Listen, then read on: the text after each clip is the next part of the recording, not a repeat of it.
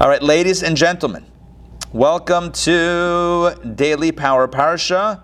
All right, this is Monday, August 2nd, 2021. This is Daily Power Parsha. So what do we do at Daily Power Parsha? You may be wondering. I'll give you the answer. The answer is, at Daily Power Parsha, we study the Parsha daily to try to be knowledgeable about what's going on this week in Torah, and also to hopefully walk away with some inspirational lessons for our lives. Okay, this week's Torah portion is Re'eh, and I am going to pull it up in a moment. So this is like the fourth Torah portion, I believe the fourth Torah portion of the book of Deuteronomy. So we're deep in the book of Deuteronomy. Deuteronomy, again, is the fifth book of the Torah, where Moses gives his final instructions to the Jewish people shortly before his passing. Very inspiring. Ray, welcome. I don't know if Ray can hear. Hey, Ray. Hey, Ray. How's it going? Good to see you. Oh, Ray. So this Torah portion is Re'eh. It's not exactly Ray, but it's also not that close either. It's pretty close. So Ray, I feel like this Torah portion is dedicated to you. This is courtesy, by the way, of Sandrine. That's Sandrine's idea, and I can't take the credit for all the jokes. Okay, so Re'eh, here we go. Re'eh is the Torah portion. Oh, you know what? You have... Amazing. Here we go. The Torah portion opens with the word Re'eh, which means see. It's not even translated as see. That takes away the fun. All right, Deuteronomy chapter 11, verse 26, it starts off with the word behold, but it really means see. See, I have set before you today a blessing and a curse. And I know I'm modifying the translation somewhat. Work with me here. That's the way I'm familiar with the verse, at least in the Hebrew. See, I have set before you today a blessing and a curse. This is Moses speaking to the people, and he uses the word re'eh, which means see. The commentaries discuss what does it mean when you say the word see. It's usually when you're showing somebody something. Like if I would say, hey, take a look, see this. This is a great piece of jewelry that Donna designed. I would probably be showing you the piece of jewelry. If I say the word see, right, like S-E-E, it's probably not something theoretical that I'm speaking about. It's something tangible right here that I can point to and you can see, which is why I'm using the word see. Which begs the question, what is Moses showing them when he says the word re'eh, see? See, I have placed before you today a blessing and a curse. What are we looking at, Moses? What's the visual? Is it a PowerPoint? It says blessing and curse. What's going on? What's the visual here? There are many different commentaries that give many different explanations, but I want to share this. This is not a literal interpretation, but it's the one that I love, and I hope you love it too. Re'eh, see. Moses expresses this truth that the way we see things, our perspective on life, radically determines whether we live a life of blessing or a life of the opposite of blessing, i.e. curse. You ever hear the expression rose-tinted glasses? You ever hear that expression? Somebody's wearing rose-tinted glasses. It means that they look at everything in a positive way, in an amazing way. Like, wow, the world is so great. Look what's going on. It's amazing. Oh, you think it's amazing? You must be wearing rose-tinted glasses. That's one context in which you might hear that phrase. That's a negative context, or like a bit of a sarcastic context. But rose-tinted lenses, rose-tinted glasses means that we look at everything rosy, beautiful, perfect, even if it's not. Conversely, a person can put on, I don't know what the opposite of rose-tinted glasses would be, but whatever that opposite is, a person could put on those glasses and look at everything in a negative way. And what Moses is telling us today, 2021, same deal, same dynamics to the human condition.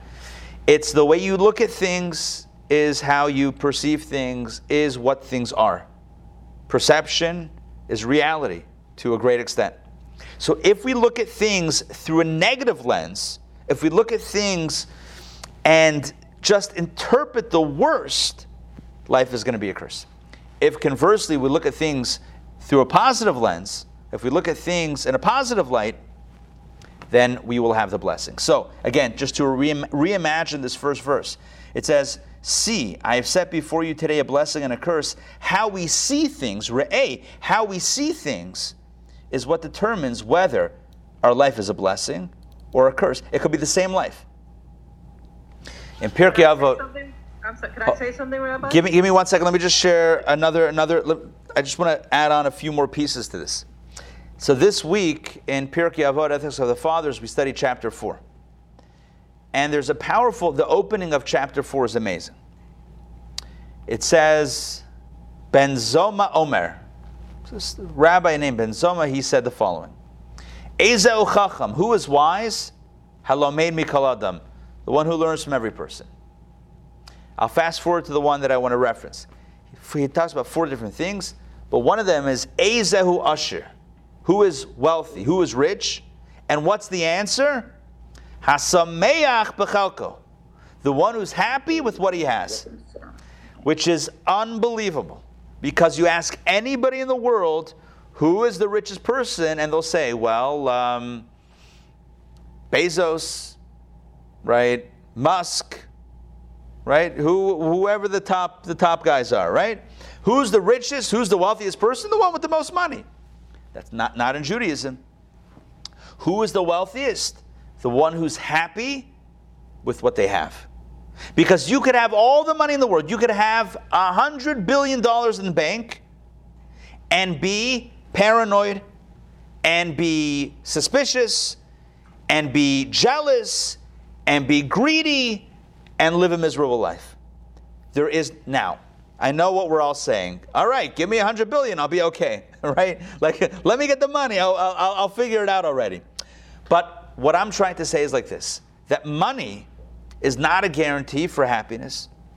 And in Judaism, the definition of wealth is not who has the most, but it's the one who's happiest with what they have. You could have someone who's a simple farmer in a village somewhere, and they could have a better quality of life than the millionaire living in Manhattan.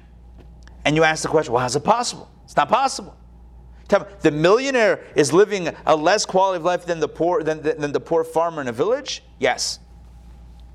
Because quality of life is a metric, at least the way I'm defining it right now. Maybe there are different definitions. Quality of life is essentially happiness. How happy are you with your life? And that is a personal choice. Is my life blessed or is it cursed? You know who determines that? My perception. My perception of the same thing. You could have 2 people with the same no 2 people are alike, right? No one has the same experiences. But theoretically, you could have 2 people, same story, same narrative, same context, same trials, same tribulations, same blessings, and ask them, how's your life? And you can get 2 completely different answers. Right? And what's it dependent on? A choice. How do I see it? Do I see it as a blessing? Do I see it as an opportunity? Do I see it as a gift? Do I see it as what? Or do I see it as the worst? They tell a story of a congregant who calls a person who calls a rabbi out of the blue. And the rabbi says, hey, what's going on? He says, let me introduce myself. I'm so-and-so, and I'm looking to move to your city. I'm thinking about moving into the Jewish community. And he says to the rabbi, I'm calling you to find out about the Jewish community. What's it like? So the rabbi says, well, tell me what your community is like, where you live currently. He's like, my community, it's terrible. Everyone's this, the neighbors are not nice, the community, the shul, the rabbi, the president, the vice president of the synagogue, the board, the kiddush, the cholent is never good. Complaining. He says, that's why I'm looking to move. So he says, so Rabbi, tell me about your community. He says, my community is the same thing. He hangs up the phone. Somebody else calls. Same story, I'm looking to move. What's the community like? The rabbi says, what's your community like? He says, my community, The people are so nice. Everyone takes care of each other. The shul is beautiful. The rabbi is great. The president, the vice president, the board, the chalent, the kiddush, everything's wonderful. So how's your community, Rabbi? The rabbi says, it's the same. Same over here. You know why? You know why that's the perfect answer? Because people don't change. If you find what to complain about in one place, you'll find what to complain about in the new place. That's the truth of life. Because the complaint is a choice. It's how do I look at it? Do I look at the worst? Do I look at what's wrong? Or do I appreciate what I have? I hope what I'm saying is making sense. It's a bit of a subtle, I don't think it's that subtle. I mean, I think the difficult thing of what I'm saying is that it really shifts the responsibility to ourselves. Yeah, which is literally what I'm trying to say. So I don't know if it's difficult or not, but I personally believe it's a very powerful truth. That how we are determines what we see, which determines the reality that we live in. Because what is reality if not our perception of that which is? Right? What is reality? Reality is not some objective thing. Reality is as observed by you and I. So how do I observe it? How do I interpret it? Is it good or is it not good? Who decides? I decide. Re'ei, anochi nosen lefnechem hayom bracha uklala. Moses says, see, I place before you today a blessing and a curse. I'm telling you, you have the choice whether your life is going to be blessed or cursed, and it's really dependent on how you see things. All right, Donna, jump in. If you can. Hold on, don't forget to unmute. My story changed a bit since so I was saying I'm an artist patient in North Springs, and I was looking for a place to sit, so that I can follow the class, and I found pretty much a pile of rocks. So I was going to say I felt like I'm sitting in a rock garden because you know how I like stones. Oh, you see that? So I mean that kind of goes with your message, but I had to get up because a wasp was coming around. A wasp. Some kind of. I feel like you should have jumped in before when things were still a blessing. But right. Oh well, what are you going to do? Okay, it came back to a blessing. I found a marble bench. Oh, there you go. You see that? You started off with rough stone and now it's polished. Right. There you go. All right, let's continue with the second verse of the Torah portion, verse 27. Moses continues. What I told you was not a literal interpretation of the verse. It's more of a drush. It's more of like a homiletical or whatever it is. Hopefully inspiring message. But let's continue on a simple level. Moses is saying that we each choose in our lives a path of either blessing or curse. And what that means is our actions, again, the simple understanding is our actions determine whether we will be blessed or the opposite. And what does that mean specifically? Verse 27. The blessing that you will heed the commandments of the Lord your God, which I command you today. So basically, if we keep the commandments, then there will be blessing. And verse 28, and the curse, if you will not heed the commandments of the Lord your God, but turn away from the way I command you this day to follow other gods, which you did not know. Yeah. So basically, on a simple level, and not to oversimplify, not to make it too simple, but on a essential level, these verses are speaking about the notion of free choice. That each one of us has free choice. And Moses says, you have the choice. You can live a life of blessing or a life of curse. Now, I also spoke about free choice. How we see things, how we perceive, how we choose to see something is also our choice. But this is more about action, right? What we do has an effect. So, do we do the right thing and enjoy the blessing of the right thing, or the opposite and enjoy the opposite? Enjoy, of course, not literally, but whatever. Okay, verse 29. It will be. And it will be when the Lord your God will bring you to the land to which you come to possess it.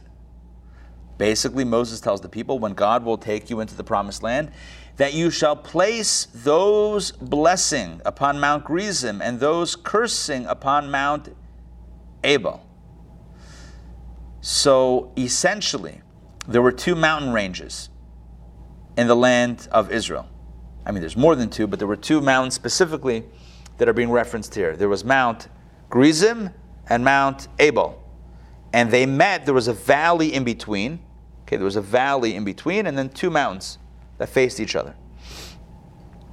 So Moses says, when you go into the land, you should put the tribes that are offering the blessing, which I'm going to elaborate on in a moment what that means. Put them on one mountain, Mount Gerizim, and the tribes that are offering the curses on the other mountain. What does it mean offering the blessings or offering the curses? There are going to be verses of blessings and verses of curses. In other words, if you do this, then you'll be, if you keep Torah mitzvot, if you do what you need to do, then you'll be blessed with this, and blessed with that, and blessed with the other, and blessed with, a series of blessings. And that was recited by a group of tribes on one mountain. And they proclaimed those blessings, and everybody, and the nation gathered. There were some, either the tribes themselves or representatives of the tribes. I forget already exactly how it was done.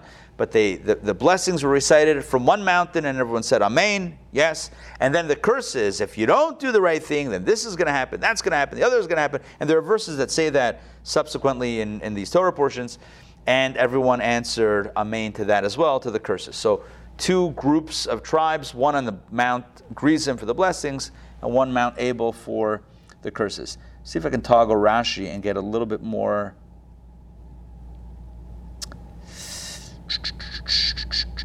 Here we go.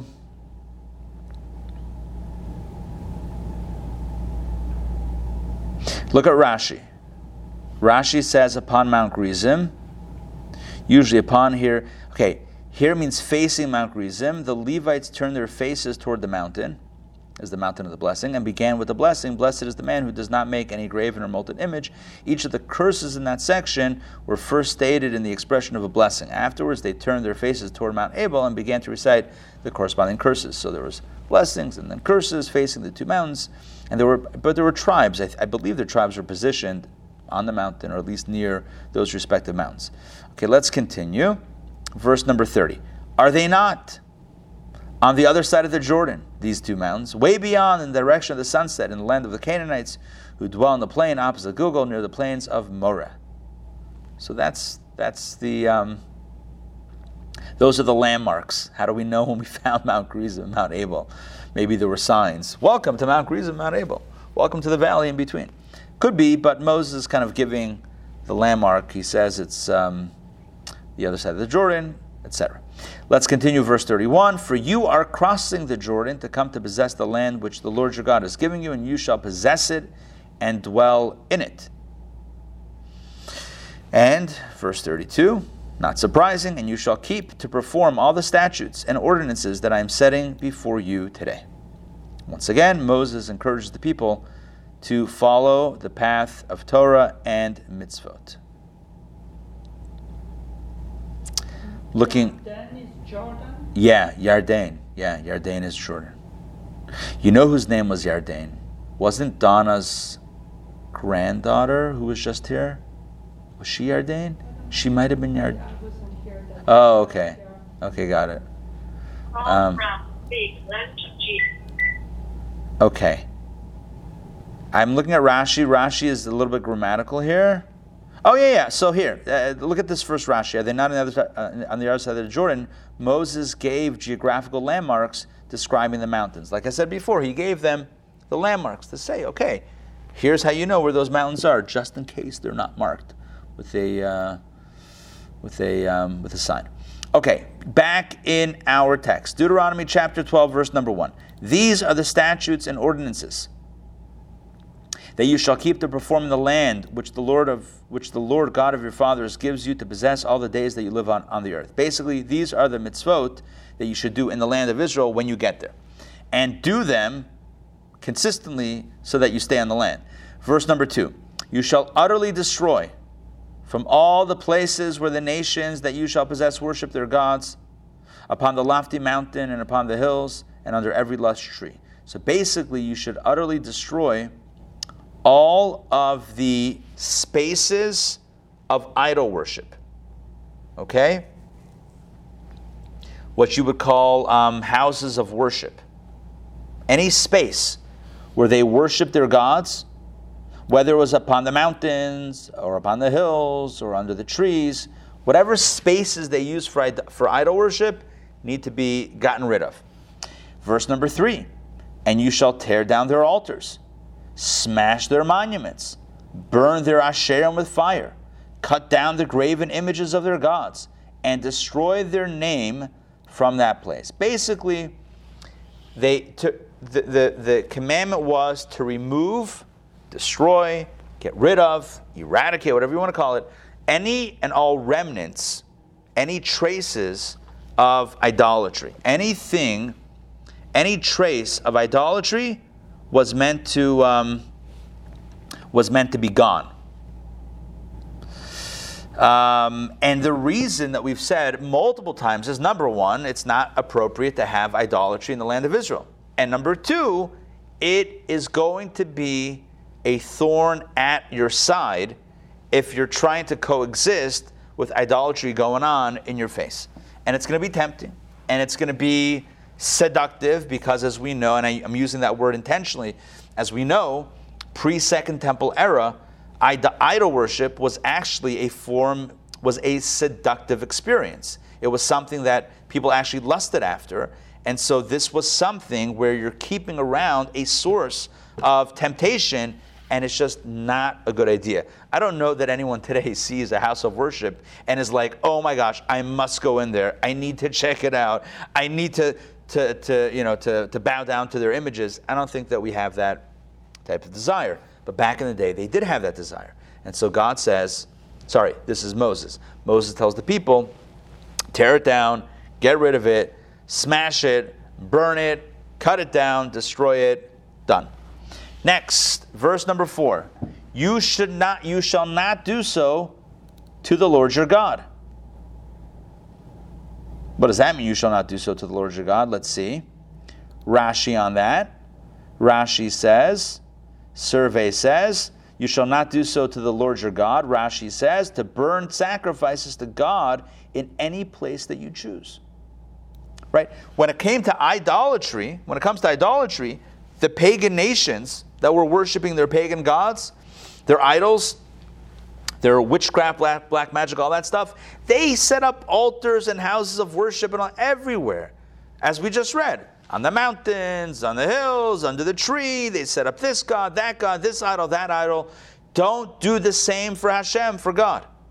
Rather, Rashi says, but rather at the place that he will choose, which, of course, is a reference to Jerusalem and the Holy Temple. There's only one, or back in their times, it was the Mishkan that was traveling with them. But there's only one place to bring sacrifices. There's only one place to commune with God on that level. Another explanation is, so that's the first explanation. Not doing so to the Lord your God means not burning sacrifices wherever you want. There's only one place to do it. Another explanation, Rashi says, is, you shall tear down their altars and destroy their name, but do not do so to the Lord your God, which is an admonition addressed to one who would erase the name of God from any writing or remove a stone from the altar or from the courtyard. This is from Makot 22a. Now, let me explain this prohibition, because this is super practical for everyone here. And you'll see what I mean in a second. The Torah said, Moses just told them to destroy any remnant of idolatry.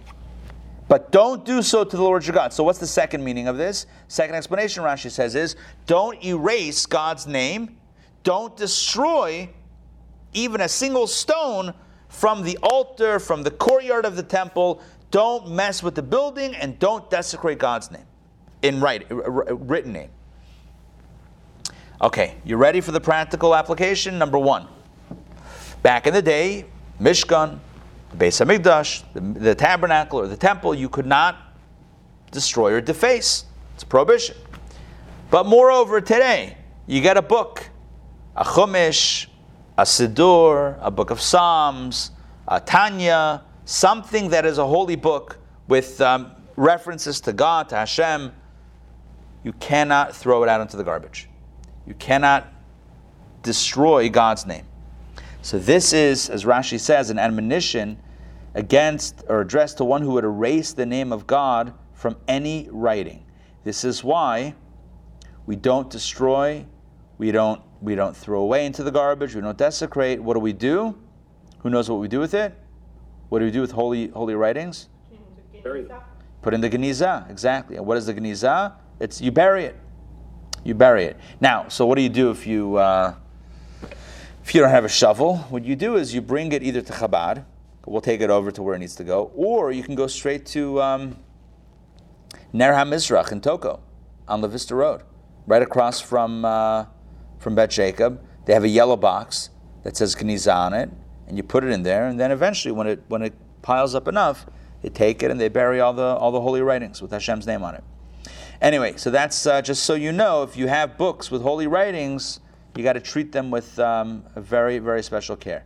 This is true in Atlanta, but wherever one is, there's always, not always, but every community usually has some sort of geniza option to bury the holy writings. Rabbi, excuse me. Yes. Can you just go with, once again, just give the listing, enumeration of which are considered, which books fall in that category? And I know the general ones, but it seems like there's even more. Yeah, well, first of all, anything with God's name written in it, for sure. By the way, that's why we write God G-D. You ever see us write that with a dash?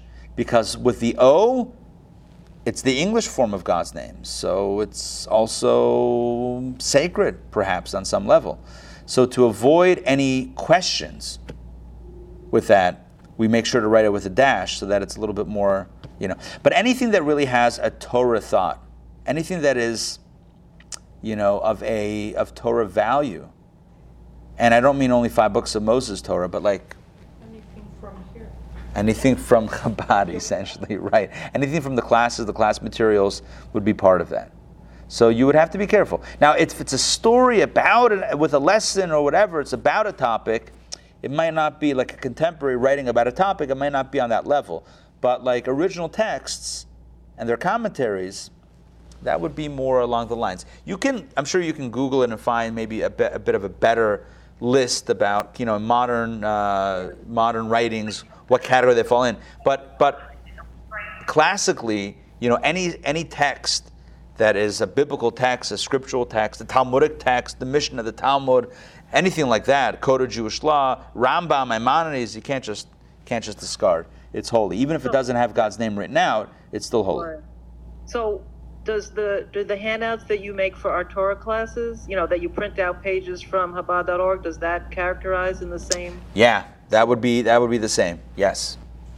Yeah. So, you can, if you take them, you can bring them back, or you can leave them, and we have,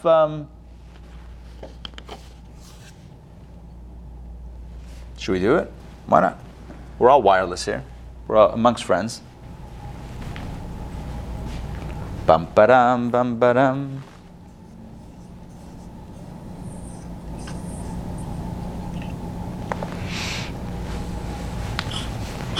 This is the bima, aka the beamer. Joking. Underneath the bima is a box, and inside the box are papers from the classes. You see that? And what happens to the box, I'm sure you're wondering? Well, the box is then taken to the geniza in Toko. And then what do? They bury it. They lay it to rest. Like we lay people to rest. All right. That's a tour of the box under the bima. Thank you. Sure. I'm sure everyone enjoyed the... Oh, you didn't know about that? Yeah. Yeah, so you can... whatever. Listen, if you can take directly there, it's good. But if, whatever. This is a little bit more convenient. Okay, back inside.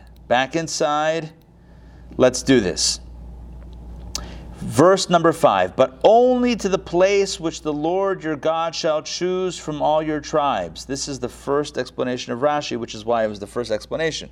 But only to the place which the Lord your God shall choose from all your tribes to set his name there, you shall inquire after his dwelling and come there. In other words, you can only offer sacrifices to God in the place that he will choose, which is Jerusalem. That's a spoiler alert, right? That's where you shall inquire after his dwelling and come there, and you should visit the temple in that space.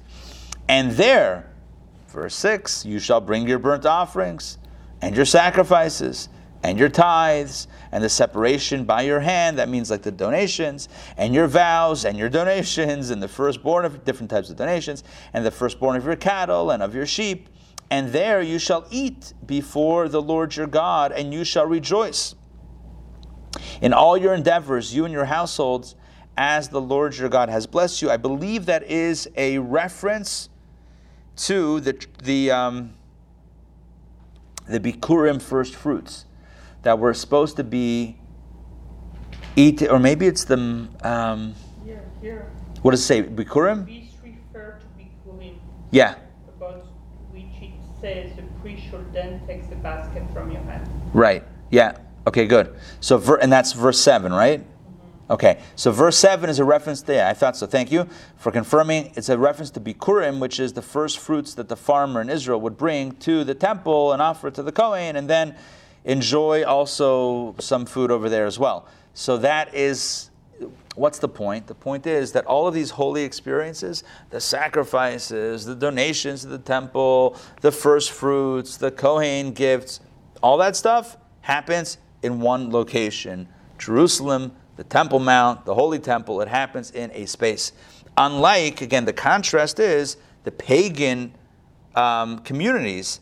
They would have gods set up everywhere, and altars and all that stuff, and it was a free for all. But this is one place for that worship to happen. You shall not do, and maybe you're thinking, well, don't we have synagogues everywhere? Yes, we have synagogues, and even then you could have had synagogues. But a synagogue is not, there was only one place where you would bring an offering. You wouldn't bring an offering in a synagogue, in a backyard, in a community center. You would only do it in the one place, in the Holy Temple. Okay, you shall not do all the things that we do here this day.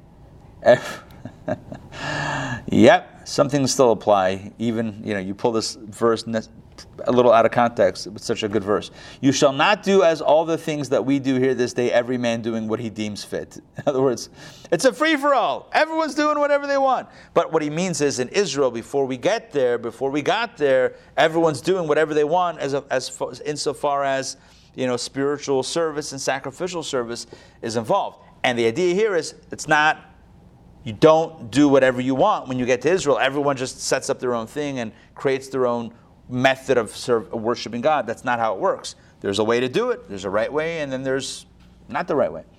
For you have, verse 9, for you have not yet come to the resting place or to the inheritance which the Lord your God is giving you. So now we'll let you off the hook.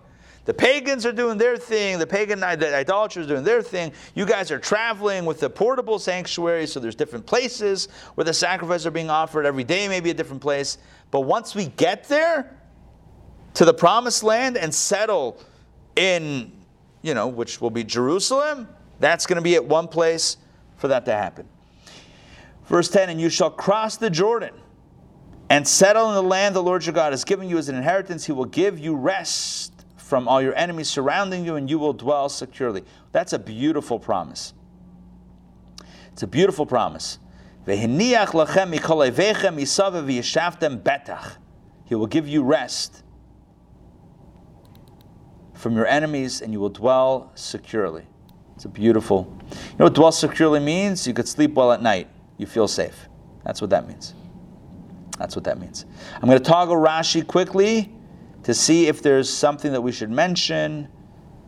There's a lot of things we should mention, but let's see if there's anything specifically.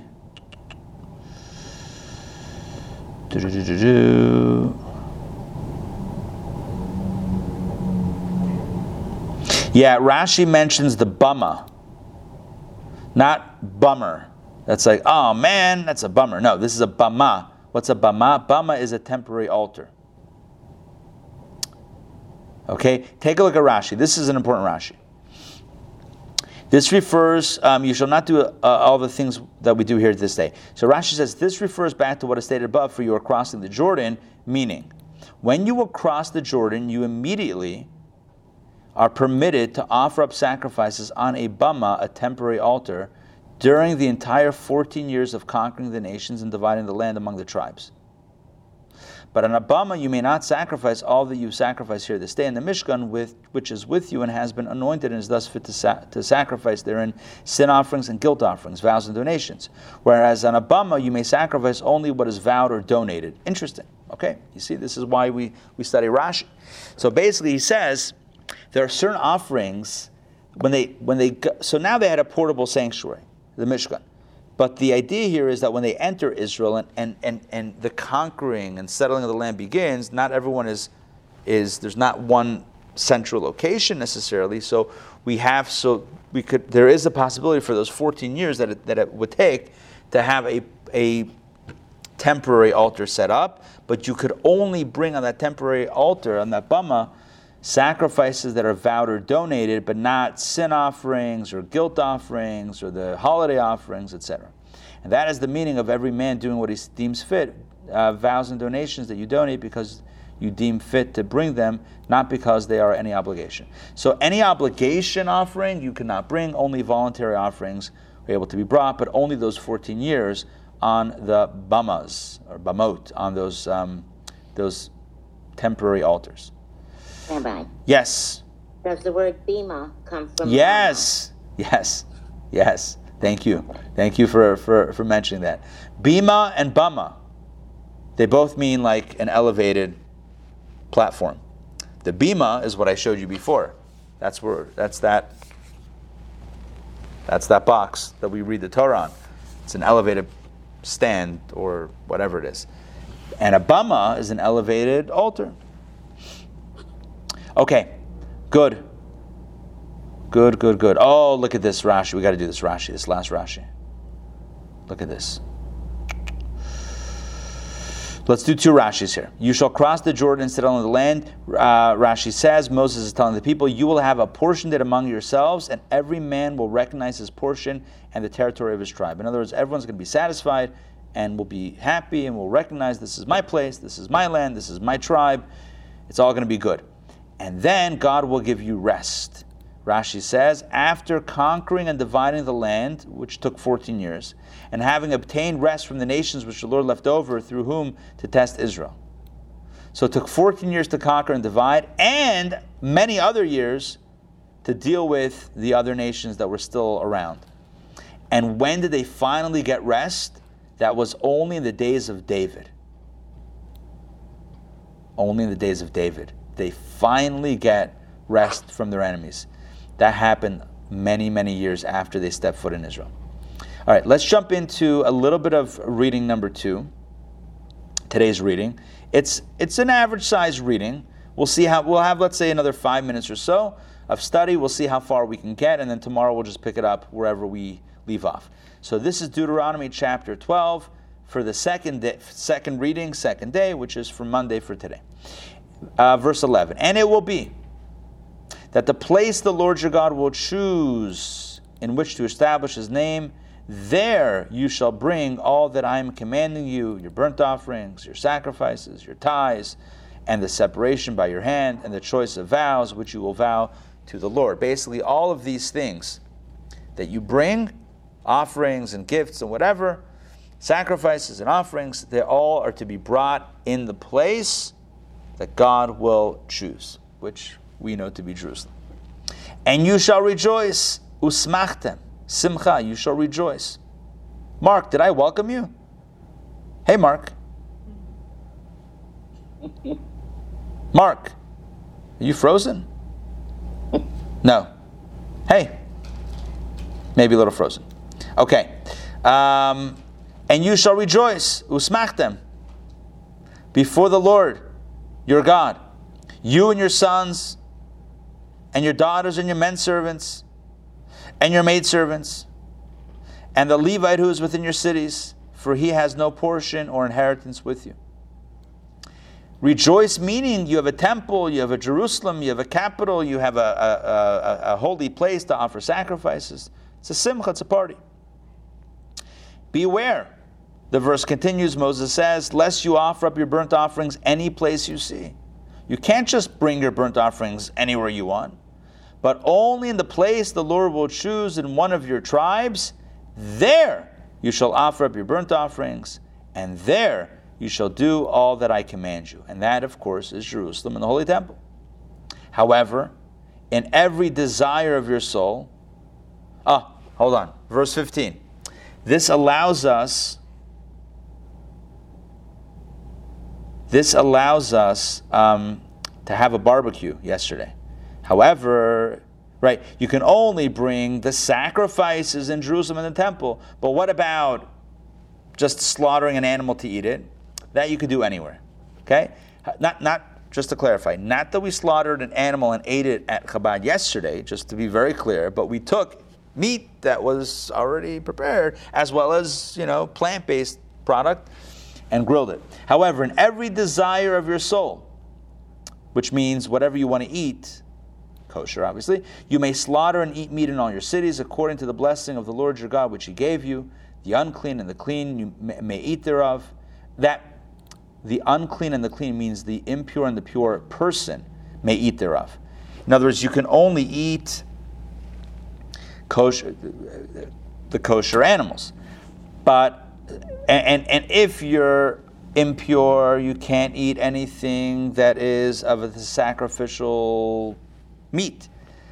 But when it comes to just a barbecue, not just, there's no such thing as just a barbecue, but when it comes to, the barbecue, you don't have to, not in Georgia, right, it's serious, you don't have to be purified. It's not like you got to go to mikveh before you come to the IJ barbecue. Although, who knows. Nonetheless, the unclean and the clean may eat thereof as of the deer and as of the gazelle. However, when you're barbecuing in whichever town you want, you shall not eat the blood. You shall spill it on the ground like water. So again, just to clarify what we're talking about, Moses is talking about what's going to happen when the Jewish people, he's speaking to them. He's like, when you guys go into Israel, you got to get rid of clean house, get rid of the idolatry, get rid of all of the temples and all of the altars and all of the things, and you're only going to worship God in one place that he chooses, in one city, one place, one temple, one location, and that's what we know as the Holy Temple in Jerusalem. That's going to be your place.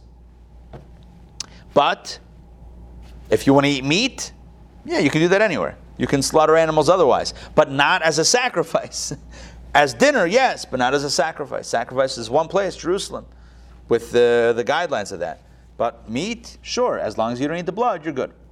Next, you may eat, verse 17, you may not eat within your cities the tithe of your grain, or of your wine, or of your oil, or the firstborn of your cattle, or of your sheep, or any of your vows that you will vow, or your donations, or the separation by your hand. All of these things, the tithes, the various tithes, are not to be eaten within the cities, only within any city, only in Jerusalem. But you shall eat them before the Lord your God. In the place the Lord your God will choose, you, your son, your daughter, your manservant, your maidservant, and the Levite who is in your cities.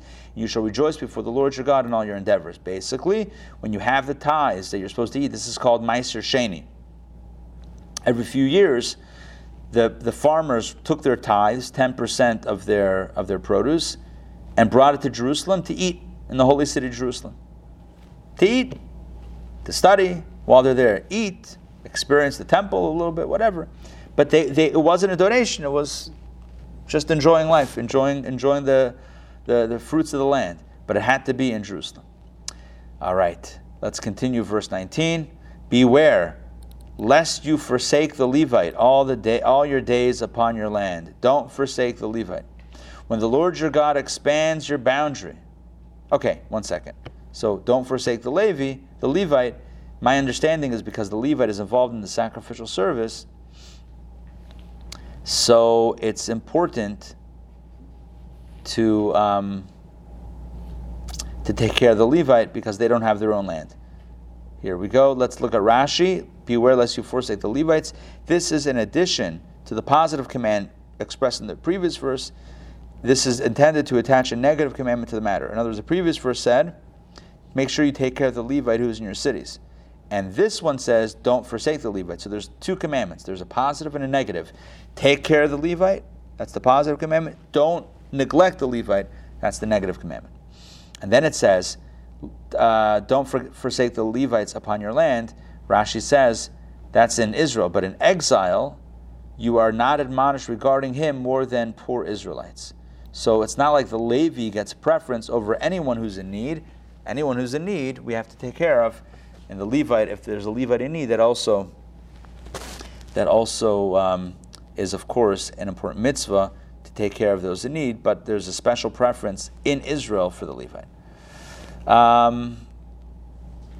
Let's continue. A similar theme as to what we just said. When the Lord your God, we'll close it out soon. When the Lord your God expands your boundary as he has spoken to you, and you say, I will eat meat. You say, I want to eat meat. Because your soul desires to eat meat, you may eat meat. You want to eat meat, you can eat meat. You don't have to. You could. According to every desire of your soul. If the place the Lord your God chooses to put his name there will be distant from you, you may slaughter of your cattle and of your sheep, which the Lord has given you as I have commanded you, and you may eat in your cities, according to every desire of your soul. But as the deer and the gazelle are eaten, so may you eat them. The unclean and the clean alike may eat of them. Has to be kosher. However, be strong not to eat the blood, for the blood is the soul. Look at that. Ki adam hu hanefesh. The blood is the soul. And you shall not eat the soul with the flesh. The blood carries the life force, the vitality of the animal. When you slaughter an animal, literally the blood goes out and the life goes out of the animal. Spilling blood means taking life. So don't eat the blood. It's cruel. It's like eating the life of an animal. Don't eat the life. Eat the flesh. You could. But don't eat the life. Don't eat the soul. Don't eat the blood of an animal. It's cruel. Also, some commentaries, Nachmani says, because the life force of the animal is in the blood, so that's like the core passion of the animal, which would make us more animalistic. We don't want to be more, we want to eat meat. Maybe if we want to eat meat, we can eat meat, but not become an animal. Don't eat the blood. You shall not eat it, you shall spill it on the ground like water. So that's why when it comes to kosher food, kosher meat, not only does it have to be a kosher animal, not only do you have to slaughter it in a humane, kosher way, but you have to salt and soak the meat to extract all the blood. Because of this prohibition, we are not allowed to eat blood.